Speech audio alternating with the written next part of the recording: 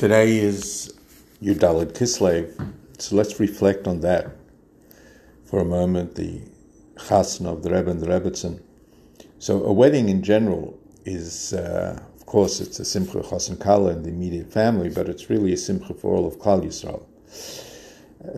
Reasons being because a chasuna, by definition, it speaks about the future, the next generation.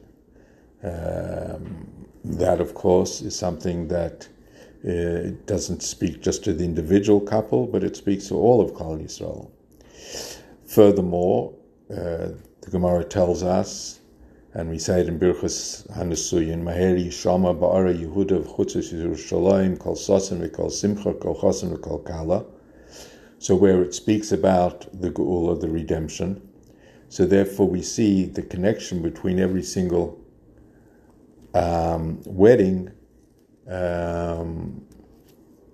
It's going to be connected to all of Klal Yisrael in terms of coming of Mashiach, and how much more so when we speak about a chasuna of the Nasi, of the Rebbe, because his personal simcha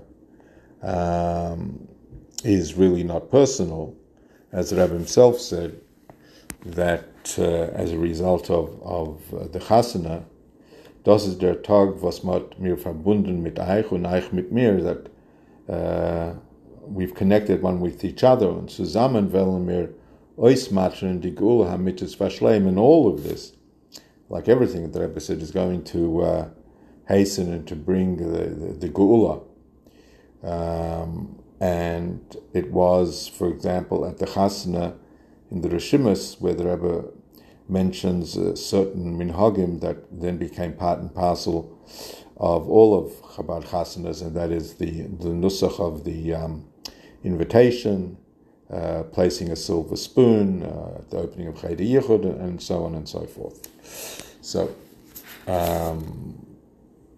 let's hope that this is a joyous day for everyone. Sei gesund.